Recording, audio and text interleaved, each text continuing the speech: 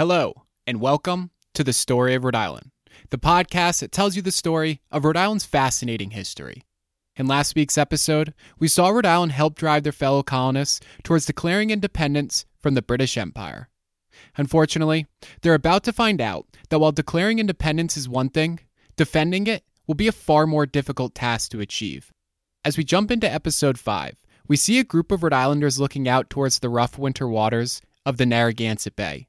With an ominous overcast sky hovering above the coastal towns, people begin pointing towards the water. Their eyes grow wide, and a feeling of terror is imprinted on their faces as they begin rapidly making their way towards their homes.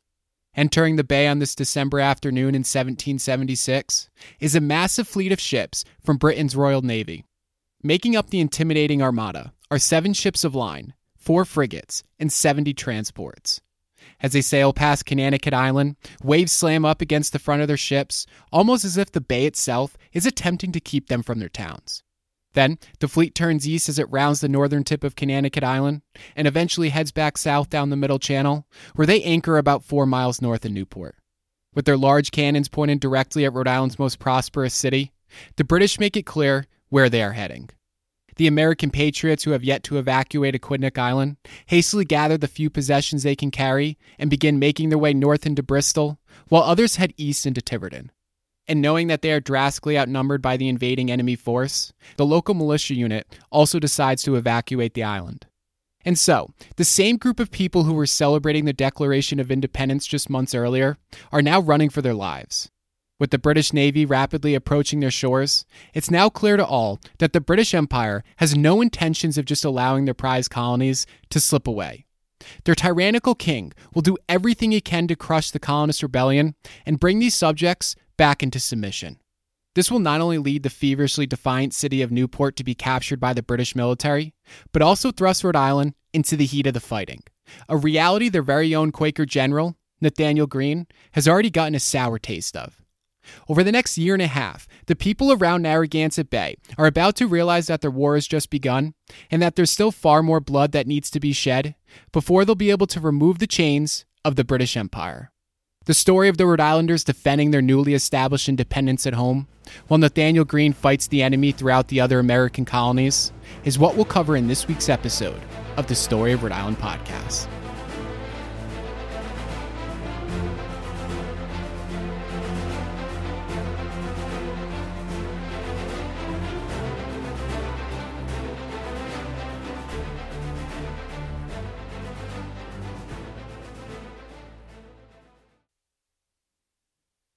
It's the morning of December 8th, 1776, and Major General Richard Prescott of the British Army steps onto the western shores of Middletown.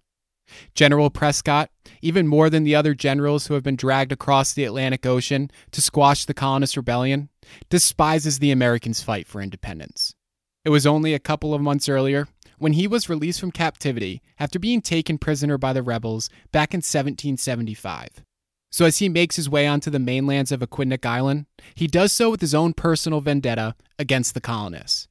With his red British overcoat flowing behind him and his gold-padded shoulders resting beside his serious face, he looks out towards the rolling farmlands in search of the enemy. But with nothing more than a quiet countryside looking back at him, he finds himself disappointed in the lack of resistance put up by the Rhode Islanders, a group of people known for their violent attacks against the British Empire. With the coast clear, Prescott orders his troops forward while instructing a group of grenadiers and light infantry to clear the northern tip of the island. After several hours, the soldiers return with a small collection of local patriot prisoners and news that anyone else on the island are either loyalists or Quakers who have remained neutral due to their religious beliefs. When it's clear that the island is theirs, Prescott orders the rest of the troops partaking in the bloodless invasion to land in Newport. And before long, the man who General Howe has assigned to oversee the invasion of Aquidneck, Lieutenant General Henry Clinton, along with 7,000 British and Hessian soldiers, begin making their way into the city and fortifying it for their defenses. By the end of the day, numerous British ships are anchored throughout Narragansett Bay. British and Hessian troops fill the island of Aquidneck, and the most prosperous city in the state of Rhode Island is captured without a shot being fired. Sitting at her home in Coventry on a cold December night is the beautiful Katie Greene, wife of General Nathaniel Greene. Resting in Katie's right arm is their soon-to-be 1-year-old son, George Washington Greene, one of the many children and places that have been named after the man leading the American forces in the Revolutionary War. While holding George, Katie reads a letter from her husband that arrived just minutes earlier. The words used by Greene in his letter speak to the dire situation the Americans find themselves in. He tells his wife, quote, "Fortune seems to frown upon the cause of freedom. A combination of evils are pressing in on us from all sides." Unquote. Greene's assessment of the American situation is no exaggeration. As he writes to Katie, he does so sitting in Pennsylvania with an army that's on the verge of being defeated. Their woes started back in the summer, just shortly after the Americans declared independence in July. With the force numbering over 30,000 men, the British generals knew that by taking New York, it would enable them to cut off the New England colonies from the others, helping them to put a speedy end to this inconvenient rebellion. Therefore, in August of 1776, the British invasion of America's largest city began. The Continental Army attempted to defend New York, but proved entirely incapable of the task. One of the most devastating losses at the campaign was at the siege of Fort Washington, a failure that Nathaniel Greene was primarily responsible for. The general from Rhode Island made the decision to try to defend the fort, but quickly realized that the army was not equipped to do so. By the end of the fighting, 3,000 Americans were taken prisoner, 2 of them almost being Washington and Greene themselves, an outcome that would have almost certainly ended the Americans' rebellion. And for the next 3 weeks, the Continental Army was forced to retreat all the way through New Jersey, while the enemy remained hot on their trail. It wasn't until they crossed the Delaware River into Pennsylvania when the British finally gave up the chase. And it's in that same spot where Greene still finds himself as his wife reads a letter from their home in Coventry. Katie knows that her husband's depressing words all too accurately describe the state of their rebellion. The letter continues to state how Greene just hopes that this is just, quote, "the dark part of the night, which generally is before the day," unquote. With their husband beaten down by the burdens of war, the general's wife also becomes consumed with the feeling of dread and gloom. Just as she puts the letter on the table beside her, young George begins to cry, so she starts walking him around the living room while rubbing his back. While pacing back and forth, she thinks about the difficult situation her husband and her fellow Rhode Islanders now find themselves in. Like so many other societies throughout history, they are now a group of people fighting a far more powerful foe in the hopes that they will be able to build a new society of their own. She only hopes that they will be one of the few who actually succeed.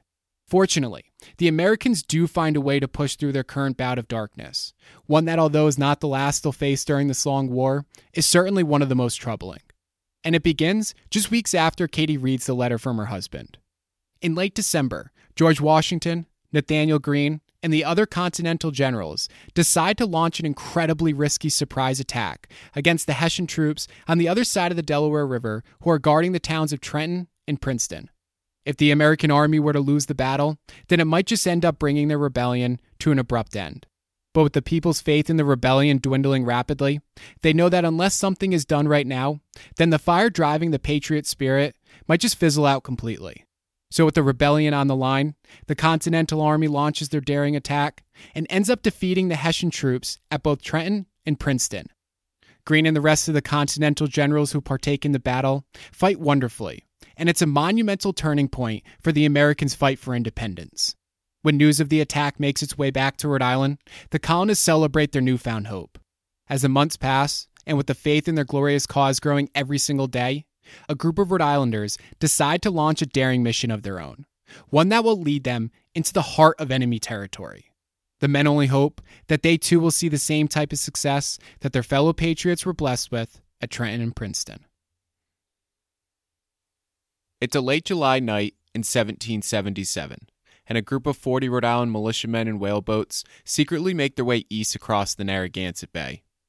With their eyes constantly on the lookout for British ships, the soldiers hope that their muffled doors will allow them to make it to Aquidneck Island without being noticed. Ever since Aquidneck was turned over to British and Hessian troops last December, the towns of Portsmouth, Middletown, and Newport have grown increasingly torn and tattered. Houses are looted daily, trees are constantly cut down to be used as firewood, and the Newport Colony House has been turned into a stable for the troops' horses. However, an important piece of intelligence has just been gathered about one of the leading generals on the island, the despised Richard Prescott. and now the Rhode Islanders believe that they have a chance for retaliation. It's come to their attention that at night General Prescott typically leaves the well-guarded city of Newport and spends his evenings at the Overing family farm in the Middletown countryside. And it's at this more vulnerable location where the men in whaleboats are heading to on this summer night. The Overing house sits on a hill about a mile east of the bay, right along the West Road, or what we know as Route 114 today. Due to the house's location, the Rhode Islanders believe that they can sneak into Middletown, capture General Prescott, and bring him back to Warwick without getting caught. And their mission isn't just a petty scheme to get back at the British, but one with great strategic value. By capturing Prescott, they're confident that they'll be able to exchange him for General Charles Lee, one of America's most experienced generals who was taken prisoner last December. Leading this daring mission is William Barton, a former hat maker who has since been named a captain in the Rhode Island militia. Like so many other Americans, Barton has put his profession on hold in an effort to defend his independence. Eventually, Barton realizes that they are approaching the shores of Middletown, so he signals his men to prepare for landing. With their bodies crouched down low and their guns in their hands, the men land the boats on the beach and make their way east towards the Overing house. When they finally arrive, they see that there's only one soldier on guard, so Barton signals his men forward. The Rhode Islanders cleverly walk up to the guard, posing as British soldiers in search of deserters, but then promptly take the man prisoner. Then, they burst into the home and begin searching for General Prescott. While making their way upstairs, Barton hears Prescott yell, quote, "What is the matter?" unquote. Instead of answering the general's question, the men just grab Prescott and begin tying up his arms. Knowing that they still need to make it back home without being noticed, they rush out of the house while pushing Prescott back towards the whaleboats that await them on the beach. After making it to the boats, they sneak back across the bay unnoticed and arrive at Warwick Neck the next morning. Prescott, not being able to hide his appreciation for the daring scheme, tells Barton, quote, "Sir, you have made a damn bold push tonight," unquote. With a smirk on his face, Barton responds by saying, quote, "We have been fortunate," unquote. While any type of respect from the enemy deserves to be appreciated, just calling the mission a damn bold push doesn't even come close to describing what Barton and his men have just accomplished. The fact that they've been able to sneak across Narragansett Bay and back without being spotted by the enemy ships, while also capturing one of the leading generals on Aquidneck Island, a man in charge of thousands of troops, is miraculous. One historian has called it, quote, "the most spectacular and successful special operation of the war," unquote. Along with being spectacular, it also proves to be strategically valuable as well, because Prescott is eventually exchanged for General Lee, returning one of America's most experienced generals to the Continental Army. And these Rhode Islanders are not the only ones to demonstrate their abilities to defend their independence, as Nathaniel Greene follows up his historic victories at Trenton and Princeton with some accomplishments of his own. It starts in September of 1777 at the Battle of Brandywine in Pennsylvania, when General Greene uses his growing military experience to prevent a company of American soldiers from being routed and taken prisoner by the opposing British forces. Then, only about a month later, Greene is given the major responsibility of leading half of the Americans' assault forces in an attack against General Howe's troops in Germantown. Although the Americans technically lose the battle, they fight wonderfully for over 3 hours, proving that they can hold their own against the British troops. Finally, and perhaps most importantly, Greene goes on to drag the Continental Army out of a disastrous situation at their winter encampment in Valley Forge, Pennsylvania. He does so by executing a highly complicated foraging mission that prevents a countless number of soldiers from either starving or freezing to death. General Washington is so impressed by Greene that along with keeping him as a field general, he also makes him the Army's new quartermaster general, a job that has been completely mismanaged for years. The role is absolutely critical to the American Army, as it ensures their troops are supplied with food and clothing needed to outlast the British enemy. Over the next several months, Greene relies on his resourcefulness and his endless work ethic to turn the once broken department into a well-oiled machine.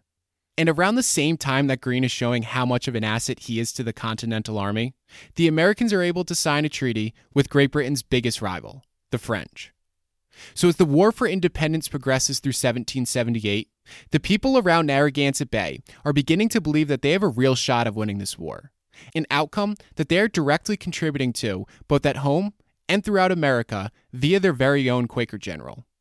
On the other hand, the spirits of the British generals are not so high, as they're constantly being asked by their government officials what is taking them so long to squash this rebellion.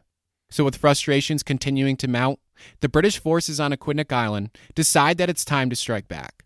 They'll do so by making their way deeper into Rhode Island and launching a violent raid on two of the towns.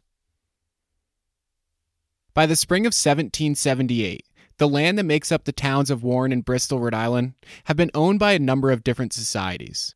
It began shortly after King Philip's War, when the Pokanoket people were forced to hand over their ancient homeland to the Plymouth colony. But when Massachusetts absorbed Plymouth into their colony in 1691, ownership of the land was once again transferred. Then, Rhode Island annexed the land from Massachusetts, along with the towns of Tiverton and Little Compton to the southeast and Cumberland to the north. While being exchanged from colony to colony throughout the 17th and early 18th century, the land was part of the British Empire. But with the colonies having declared independence, it's now part of the new nation the Americans are still in the process of creating. Unfortunately, the towns on these lands are about to experience the devastating effects that inevitably come with war. After hearing rumors that the Continental forces in Providence are planning to attack Newport, the British decide to launch a series of preemptive raids against the towns of Warren and Bristol. Their raids begin to unfold on a quiet spring morning in May of 1778, as a group of 500 British and Hessian troops depart from the northern end of Aquidneck Island and begin making their way north up Narragansett Bay. At 3:30 a.m., British Lieutenant Colonel John Campbell leads his men in boats past Papasquash Point, where Militia Captain Gideon Westcott and his artillerymen sleep at their camp. Before long, the British and Hessian troops arrive at the western shores of Bristol County, right in between the towns of Warren and Bristol. As they begin making their way inland, Westcott discovers the invasion taking place and immediately orders his gunners to fire warning shots. At first, the invading troops turn their heads south towards the sound of cannon fire coming from Papasquash Point, but end up redirecting their vision to the west when they hear alarm guns being fired at Warwick Neck as well. As the smoke from the cannons drifts up towards the sky, local citizens from nearby towns begin running for safety. Lieutenant Campbell responds immediately by capturing Westcott and his artillerymen at Papasquash Point, while also destroying their 18-pound cannon. With the local militia now taken care of, the British and Hessian soldiers make their way north towards the undefended town of Warren. By the time they arrive, the sun has just begun creeping over the horizon. Campbell decides to leave a group of Hessian soldiers in the town, while one of his other regiments heads east to secure the bridge at the Kickamuit River. Before long, the Hessian soldiers in Warren see a cloud of smoke rising from the east as British soldiers begin setting fire to anything that might prove to be advantageous for the Continental Army. They burn 80 flatboats, 3 armed American ships, several buildings, and even the Kickamuit River Bridge itself.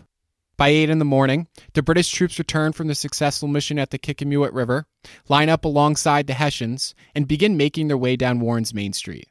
As the invading troops plunder houses throughout the town, one of the town's loyalists tells the soldiers how the general store is often used to provide the American army with ammunition and food. A group of British soldiers promptly loot the store and then proceed to set it on fire. With the building engulfed in flames, the fire quickly grows out of control and ends up spreading to a neighboring Baptist meeting house, parsonage, and 6 other houses as well. As if that wasn't enough, the soldiers destroy another armed ship anchored off of the coast of Warren as well. Campbell, deciding that he's wreaked enough havoc in Warren, begins leading his troops south towards Bristol. While trekking through the countryside, the invading forces hear bullets whizzing above their heads. The bullets are coming from a small unit of American troops that General John Sullivan sent from Providence when he heard the alarm guns being fired earlier that morning.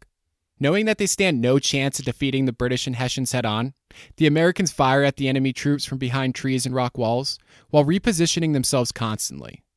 This style of war, known today as guerrilla warfare, is the same fighting style that the Narragansett and Pokanoket warriors used during King Philip's War. Thanks to Benjamin Church, the man from Little Compton who we watched popularize these highly effective military tactics in Season 1, the colonists now leverage this indigenous style of war to defend their newly acquired independence. Unfortunately, the number of soldiers sent out by Sullivan isn't nearly enough, and by mid-morning, the British soldiers arrive in Bristol. The town goes on to suffer the same fate as Warren, as British and Hessian soldiers go on to burn down the Bristol County Jail, a church, and 19 houses, while also taking 30 locals as prisoners. Eventually, Campbell determines that he's achieved his mission, so he and his men reboard their flatboats and head back to Aquidneck Island. As they leave the mainland, flames littered throughout the towns of Warren and Bristol can be seen flickering behind them. In total, the British and Hessian troops managed to burn over 40 buildings, a handful of armed ships, and a substantial amount of American supplies. On top of that, they've also managed to take 60 locals as prisoners as well. For the next couple of weeks, the man up in Providence who was put in charge of defending Rhode Island, General Sullivan, is ridiculed for not sending more troops to protect the towns. Needless to say, General Sullivan and the local citizens are furious by the raids and anxious for retaliation. They just hope that at some point they'll be given the resources that they need to strike back at the enemy, sitting comfortably on Aquidneck Island. While sitting at his headquarters in Providence, a frustrated General Sullivan massages the back of his head. For weeks now, he's been plagued with a nagging headache that seems as though it'll never pass. The 38-year-old from New Hampshire wonders if he's sick, but deep down knows that these are simply the side effects that come with the stressful war. And the Revolutionary War certainly hasn't been easy on Sullivan, as he not only failed to send troops to defend the towns of Warren and Bristol, but was also one of the generals who experienced the humiliating defeats that took place in New York a couple of years ago. After a series of setbacks, Sullivan is now looking to repair his tattered reputation. While still rubbing the back of his head, a man suddenly delivers him an urgent message from General Washington's in White Plains, New York. Sullivan quickly grabs the letter, cuts its seal, and begins reading. As his eyes rapidly make their way down the paper, a feeling of excitement floods his body. The letter is informing the general that the French Navy has just arrived off the coast of New York and that they are ready to launch their first major joint operation with the Americans at either New York or Newport. The letter continues to state how Sullivan should begin preparing for battle and work with the surrounding states to round up a force of 5,000 soldiers. Sullivan is thrilled by the news because it looks as though he might just be given the opportunity to redeem himself by working with the French to retake Rhode Island's most prosperous city. And in just a little while, his hopes will be confirmed when he finds out that Newport will in fact be the location for their joint operation. Before long, the French Navy will make its way into Narragansett Bay, and Sullivan will prepare for the retaking of Newport by moving his forces onto Aquidneck Island. As the French begin bombarding the enemy's defenses, and with the British ships being blown to pieces throughout the bay, it begins to look as though their plan will be a great success.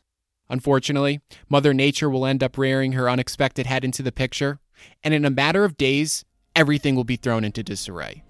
Sullivan will watch as not only his mission is put into jeopardy, but his entire army as well. But that's a story for next time, on next week's episode of the Story of Rhode Island podcast.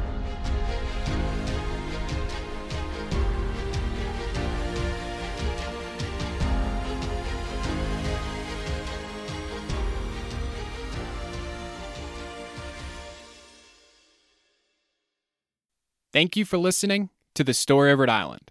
If you are enjoying the podcast, please be sure to leave a review and to follow the podcast as well. If you'd like to learn more about today's episode and others as well, you can visit storyofrhodeisland.com. You can also follow me on Instagram at Story of Rhode Island or on Facebook at the Story of Rhode Island podcast. Thank you again, and see you next time.